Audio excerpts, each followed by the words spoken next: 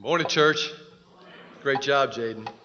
Please open your Bibles to Philippians chapter 4. I'd like to get things started this morning by asking a question that you don't need to raise your hand to.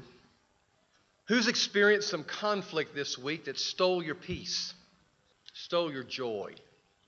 Did that occur in your teens' room? Did that occur in your bedroom? Did it occur in the boardroom or the locker room? The truth is, peace-stealing conflicts can be found anywhere, but I think the place where you find them most consistently and where maybe they occur most significantly is between our ears, in the brain room.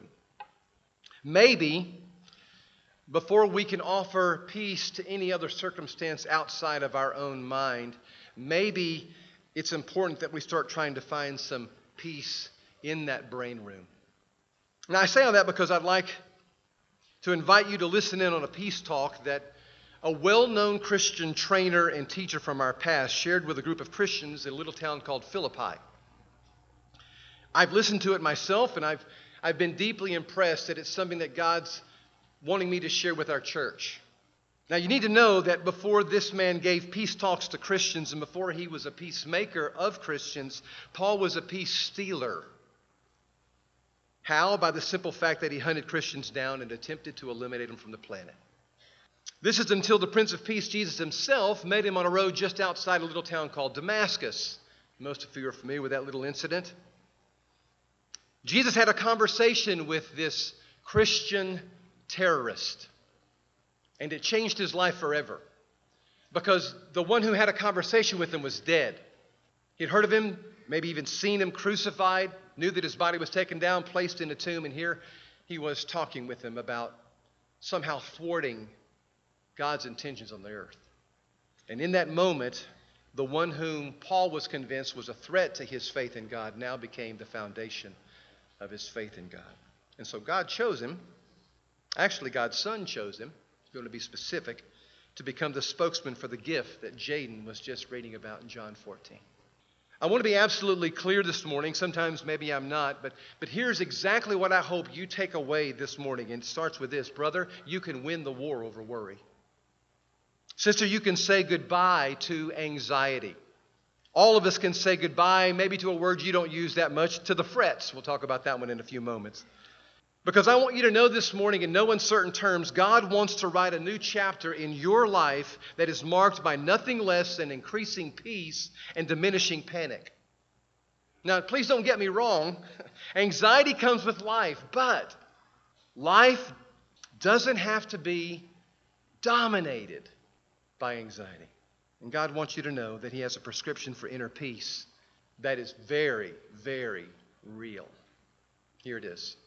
It's in Philippians chapter 4. Rejoice in the Lord always, he said. Again, I will say it again, rejoice.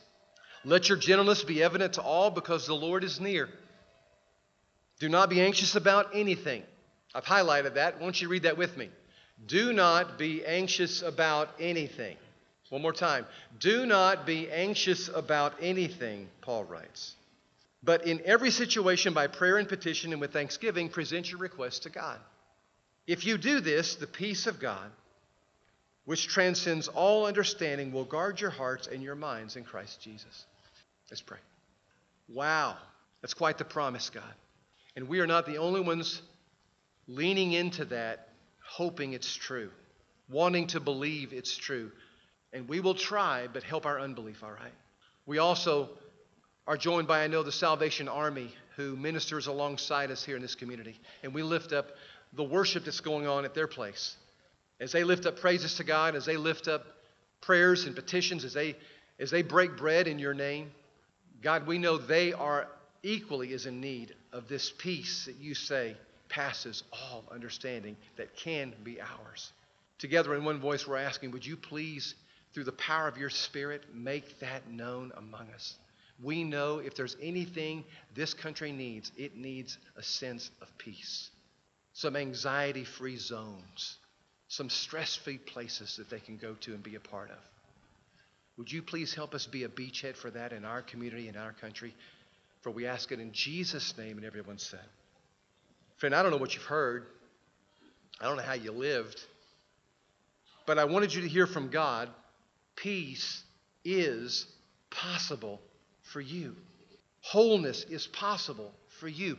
Joy is possible for every single one of you. Now, I know full well that I'm saying that to some folks who've never known peace, really, or who maybe have been through a stretch of time now where you've forgotten what this peace that Paul's talking about here even remotely feels like. But you know anxiety, that low-grade fear that just won't go away, that edginess, that cold wind that just will not stop howling. It's not so much a storm, but a hunch that almost with certainty that there's always going to be another storm, and it's close. Sunny days are just an interlude. At least some of you believe, which is why a person can't relax in life. You can't enjoy the sun too much. You can't let your guard down. Peace is just temporary. It's short term. It's not so much the sight of a grizzly bear, but it's a suspicion of one. Behind every turn, behind every 2 turns, 3 turns, 10 turns, behind every bend, behind every tree. There's trouble out there, I'm telling you. It's just a matter of time for that grizzly bear to leap out of the trees and gobble you and your kids and your friends and your church and your country up. So you don't sleep well. You don't laugh much. You don't enjoy the sun when it is shining. And if you see someone else walking down the street and they're whistling, you're convinced it's just probably another trust fund baby. Don't they understand that bull markets go bare? Planes fall out of the sky. Haven't they heard the news? Haven't they seen the studies, read the statistics lately? The other shoe always falls. It's just a matter of time. No, for many of us, we don't know peace. We really don't know joy. But we're familiar with worry. It's a meteor showers of what ifs. What if we don't get the job?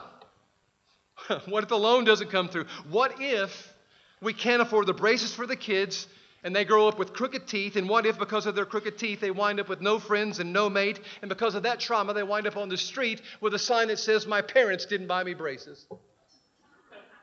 We know the frets. My nanny could fret. My grandmother on my mother's side, she lived in Comanche, Texas, and used the word all the time. It's a redneck term for worry. And she was the poster child for fretting. She could fret about anything and with the best of them. She'd fret about the cow going dry. She'd fret about the hay being too wet. She'd fret over Uncle Gus getting the gout from eating too much chicken fried steak. And she'd also fret about him getting the runs from eating too many grapes. She's fretting about everything. Sometimes my nanny fretted herself right into the bed for days. You been there? You may not have ever used the word fret, but you know the frets. It's part Chicken Little and it's part Eeyore. It's part thinking the sky's falling, and it's part thinking it's falling disproportionately on me. Call it worry, call it the frets, but Paul refers to it here in our text as anxiety. That free-floating sense of dread that you just can't shake, that ill-defined sense of dread of things that might sometime happen in the future. That's anxiety. Now, anxiety is not the same as fear. Fear, by contrast, is an awareness of a concrete threat, not imagined, but concrete. Fear is a response to an object or an event that threatens with certainty, like fearing the ACT test because you haven't studied. That's real. Or fearing a job review because your attitude this year has stunk and you know it. Or fearing the gun that's being aimed at you because there's a possibility it could shoot you, because it could. You're afraid that you will not be able to pay the rent this month because there's more month left than there is money left in the checking account. Fear is a concrete threat that you're going to face. Fears are real. Anxiety, however, is vague. It's distant. It's not necessarily logical. It's just that nagging thought that something bad always happens to me and I'm due. Fear results in fight or flight. Anxiety results in gloom and doom. Fear is the pulse rate that races when you see a snake under a bed at a men's retreat, hypothetically. Anxiety is the fear, however, of ever setting foot in another bunkhouse anywhere in the world because somewhere there could be a snake that would bite me. That's anxiety. Both serve a function in our lives, but fear and anxiety are very different. Listen to me, anxiety will steal your sleep, or maybe you know that. Anxiety will ruin your appetites for food or sex. Anxiety leads to stiff necks, clenched jaws, overactive or inactive bowels. It makes our eyes twitch, it makes our blood pressure rise, and it makes our armpits sweat. Want to see? No, I'm just joking. One doctor said, if you want to see the consequences of worry, read about half the ailments in the medical textbook. We believe him. No wonder the wise man Solomon said, worry weighs a person down. It may not steal our life, but it certainly steals our joy. And chances are some of you know struggles with anxiety, or you know someone who is struggling with it right now. According to the National Association of Mental Health, anxiety disorders are reaching epidemic proportions in our country. In any given year, 17% of Americans will experience a panic attack. Our chest will tighten, we'll feel a little bit dizzy, maybe lightheaded, we'll avoid crowds, even the people that we know love us. According to mental health experts, anxiety problems are the number 2 ailment among men and women in our nation. Number 1 is problems of drug abuse and alcohol abuse.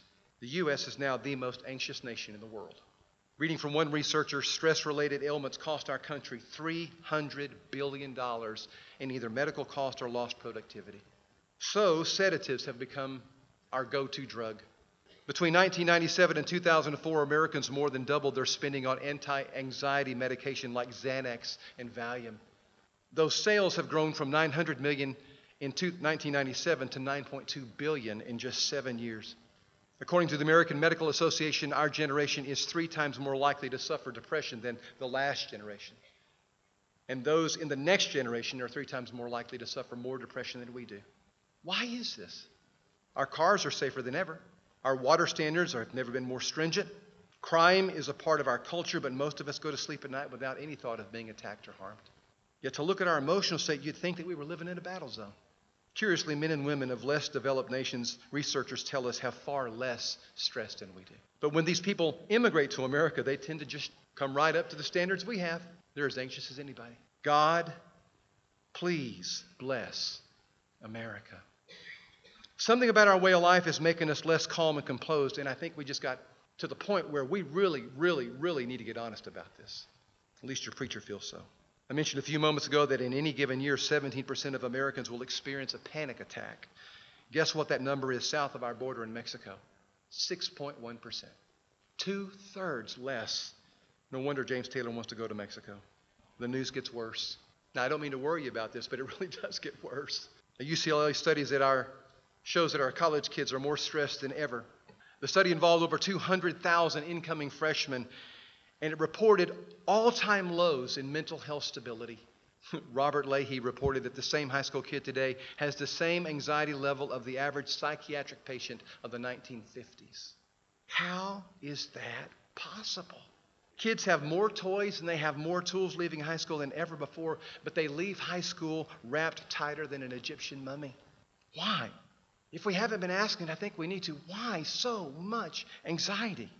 For starters, never has there been a society that's experienced so much change. Sociologists are telling us that this society has seen more change in the last 30 years than in the previous 300. We've moved from travel by horses to cars that drive themselves. From communication by letters, which took days, to email and Snapchat and text that just take seconds. From storing our data on cards. I did that in college. And now we're storing it in the cloud, whatever that is. Surgeries that meant a week in the hospital now just mean hours. It is a changing world.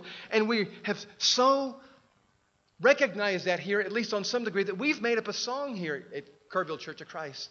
Matter of fact, we sang it in the hospital when we went to visit James yesterday. If you're visiting with us, it's easy to learn, and I want to help teach it to you. It's got a catchy little tune. Help them out, church. Here we go. Sing with me. Things change. Some of you have forgotten. Let's remind them, okay? Here we go. Everybody together. Things change. Now the second verse. Things change. Same as the first, but they do. We've seen so much change in the realm of technology, but even more so, have you noticed, in moral values. We've seen world climate change. We've seen terrorism now become a part of our vocabulary, as well as the term mass shooting. We're made aware of catastrophic news more quickly than ever. Every news cycle, it seems, whether it's on the computer or whether it's on the television, is filled with earthquakes, killings, and offhanded remarks of leadership that should have never been made or tweeted, ever. And today, those news bites arrive in a matter of minutes, if not seconds. 50 years ago, it would have taken days, maybe a month, to hear about any of that. And now it arrives in seconds. Here's the result. We just don't have time to process. Our senses and our minds are overloaded with information, good or bad. We are just tapped out. In addition to all that, we have the regular stuff of just being a human being. We get sick, we get cranky, we struggle at work, we have health issues, and many of us are reminded daily that these bodies of ours are getting weaker and older, and none of that's easy. Change just comes at us from so many angles, and it's enough to make any one of us anxious. So much so that you have to wonder, is Apostle Paul kidding when he says this? Do not be anxious about, what's the word? Anything. Really? I mean, I would have just settled for him saying, don't worry as much. But almost in commandment language to those of us who are Christ's followers, he says, I don't want you anxious about anything. Wow. Now, he uses a word here that means to divide the mind, if you want to look at the literal meaning of the word anxious. Paul says, don't let your mind be chopped up into many pieces. Translation, don't let yourself be caught up in yesterday or tomorrow so that you can't live in today. And that's easy to say and that's hard to do, isn't it? I mean, come on. I mean, it's the past that brought me to the present, and I certainly have to plan at least a little bit for the future. How do you do that well? Not have this divided mind, not have this state of anxiety. Well, maybe the tense of the Greek word will help a little bit. We don't do this a lot here, but the tense here means a perpetual state of anxiety. See, anxiety or worry comes with life. It's just a natural part of it. But what Paul's referring to is a life that's not dominated by it. It's not driven by it. It's not consumed by it. Another translation reads this way. I think this is better. Don't be over anxious about anything. He's talking about this perpetual pattern of anxious thoughts and negative thoughts that just steal our lives away. And if not lives, our joy, all right? Worry's a bit like nitroglycerin. In small doses, it's actually good for your heart. But in large doses, it can cause an explosion with mucho collateral damage. No, worry in and of itself is not a sin, but it can lead to sin. We know that. Some of you experienced it this week. It can cause us to act in such a way that does not honor God and certainly hurts other people. So, maybe you're wondering what Jesus says about this. In Luke chapter 21 and verse 34, he says, be careful of your hearts. Watch them closely. Guard them closely. Don't let them be weighed down with the anxieties of life. I'm glad he did that. I'm glad he warns us to be on the lookout for when anxiety is overwhelming us. But you know what I love even more? That he invites us to come to him for a solution. In Matthew 11 and verse 28, he says this, come to me, all of you who are weary and burdened, and I will give you rest. Learn from me, for I am gentle and I'm humble in heart, and you'll find rest for your souls here. Are you laughing less? Are you worrying more? Would your friends say that you're always seeing the negative now these days? Never the positive. Are you fearing of running out of money so you become less generous? Do you resent the success of others? If given the chance, would you avoid interaction with any other human being if it was possible? Jesus says, have I got an antidote for your anxiety? It's Philippians chapter 4, verses 4 through 7. I agree with Max Lucado. I think it ought to be nominated for the Scripture Hall of Fame, right up there with John 3:16 and Psalms 23 and Romans 8:28. We're going to be looking at this section of Scripture for the next 10 weeks. And so I want you to get used to not just seeing it, especially here. I want to invite you to join me in it. We're going to read it together right now with one voice together. I'm not going to repeat it. You're going to read it with me, okay? So what I'd like for you to do is sit up straight, wake up. Hello, nudge them. Wake up. Shoulders back, lungs full of air, heart full of hope. Let's say it together. Here we go. Rejoice in the Lord always. I will say it again, rejoice. Let your gentleness be evident to all. The Lord is near. Do not be anxious about anything, but in every situation, by prayer and petition, with thanksgiving, present your requests to God. And the peace of God, which transcends all understanding, will guard your hearts and your minds in Christ Jesus. Can I ask you to commit to something? Would you read that every day for the next 10 weeks? Think about it. But if you'll commit to that, would you read that little section every day for the next 10 weeks? If you'll commit to that, do so by nodding like this. Okay, now we have a responding camera going. We're taking note of those who didn't know. No, let me take it up to another level. Would you memorize that with me? Hopefully so that we can say this without use of any transparency or any PowerPoint in about 10 weeks. What I'm asking you to do for the next 10 weeks is an experiment.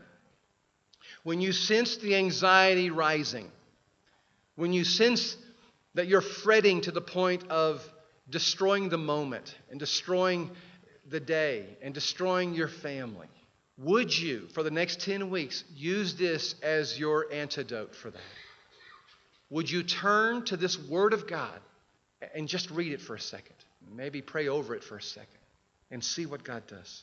I believe, empowered by the Holy Spirit, these words are nothing less than God's antidote for anxiety in our world. I really do. Rejoicing is key. We're going to see that. Gentleness is key. Remembering the Lord is at hand is key. Prayer is essential. God has provided, I'm telling you, an arsenal here that will help you win the war over worry. Now, I know some of you have worried so long you can't imagine a day without it. Well, there's a new day that's awaiting you, friend. I promise you. It is not God's will that you lead a life of perpetual anxiety. It's not. It is not His will that you face every day with dread and trepidation. It is not. Don't take my word, take Jesus' word. I've told you these things. Now, He's saying them, but they're coming through my mouth today. I've told you these things, Jesus said, so that you may have peace. In this world, you're going to have trouble, but take heart, I've overcome this world. Now, we're going to be realists here. God's not promised us a trouble-free life, but He has promised us help to face those troubles with peace. Peace. That's the message of the book of Philippians, the entire book, but specifically this little section in Philippians chapter 4, verses 4 through 7. I think together we're going to discover that through these 4 verses, we're going to see 5 admonitions that lead to one promise, and that is a peace that passes all understanding. I don't have to make this up, but it is my responsibility to share it, point you to it, and see that we walk in it. So don't be difficult, all right? Get that little verse, put it on your bathroom mirror, get it on your phone so it's the first thing that you see. But for the next 10 weeks, not forever, but for the next 10 weeks, let's experiment to see if the truth can set you free from anxiety and the frets and this nagging worry that just will not go away. Jesus says anxiety comes with life, but it does not have to master your life because I'm with you. Dallas Willard, we'll close with this, told the story of a little boy who couldn't sleep one night because outside a storm was raging. And so he climbed into the side of his dad's bed, but still he had trouble sleeping. So he nudged his dad and says, "Daddy, is your face looking at me?" And his dad said, "Yes, I'm looking at you." And knowing that his dad was looking at him enabled him to relax enough to fall asleep. I remember being raised with God being this all-seeing eye that was watching me. And I kind of tended to take that as kind of a negative. But the older that I've grown and the more that I've grown in the grace of Christ and the more that I've gotten to actually know Christ and this Spirit of His and this Father of mine, it really has been revealed to me in my heart that I have a God who is looking at me and He's looking at you. And He doesn't have a scowl on His face and He doesn't have a frown on His face. Listen to me, friend. He has love on that face.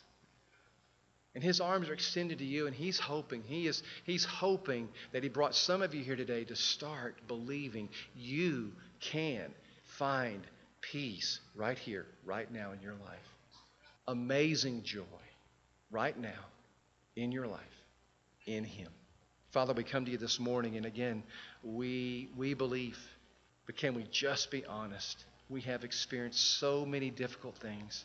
We don't know what to do with some of the stress and anxiety and fear that comes with it. But as a community of people who are going to gather around this little truth you've given us through the Apostle Paul, we're asking, would you please expand our hearts to experience this peace that passes all understanding? We need it. We know our community needs it. We know our country needs it. And so we're inviting you. Could we be a beachhead for that? Holy Spirit, we're asking, no, we're pleading with you. Could we experience a different level of peace in the next couple of days and weeks that we've never known? Joy that we have never known.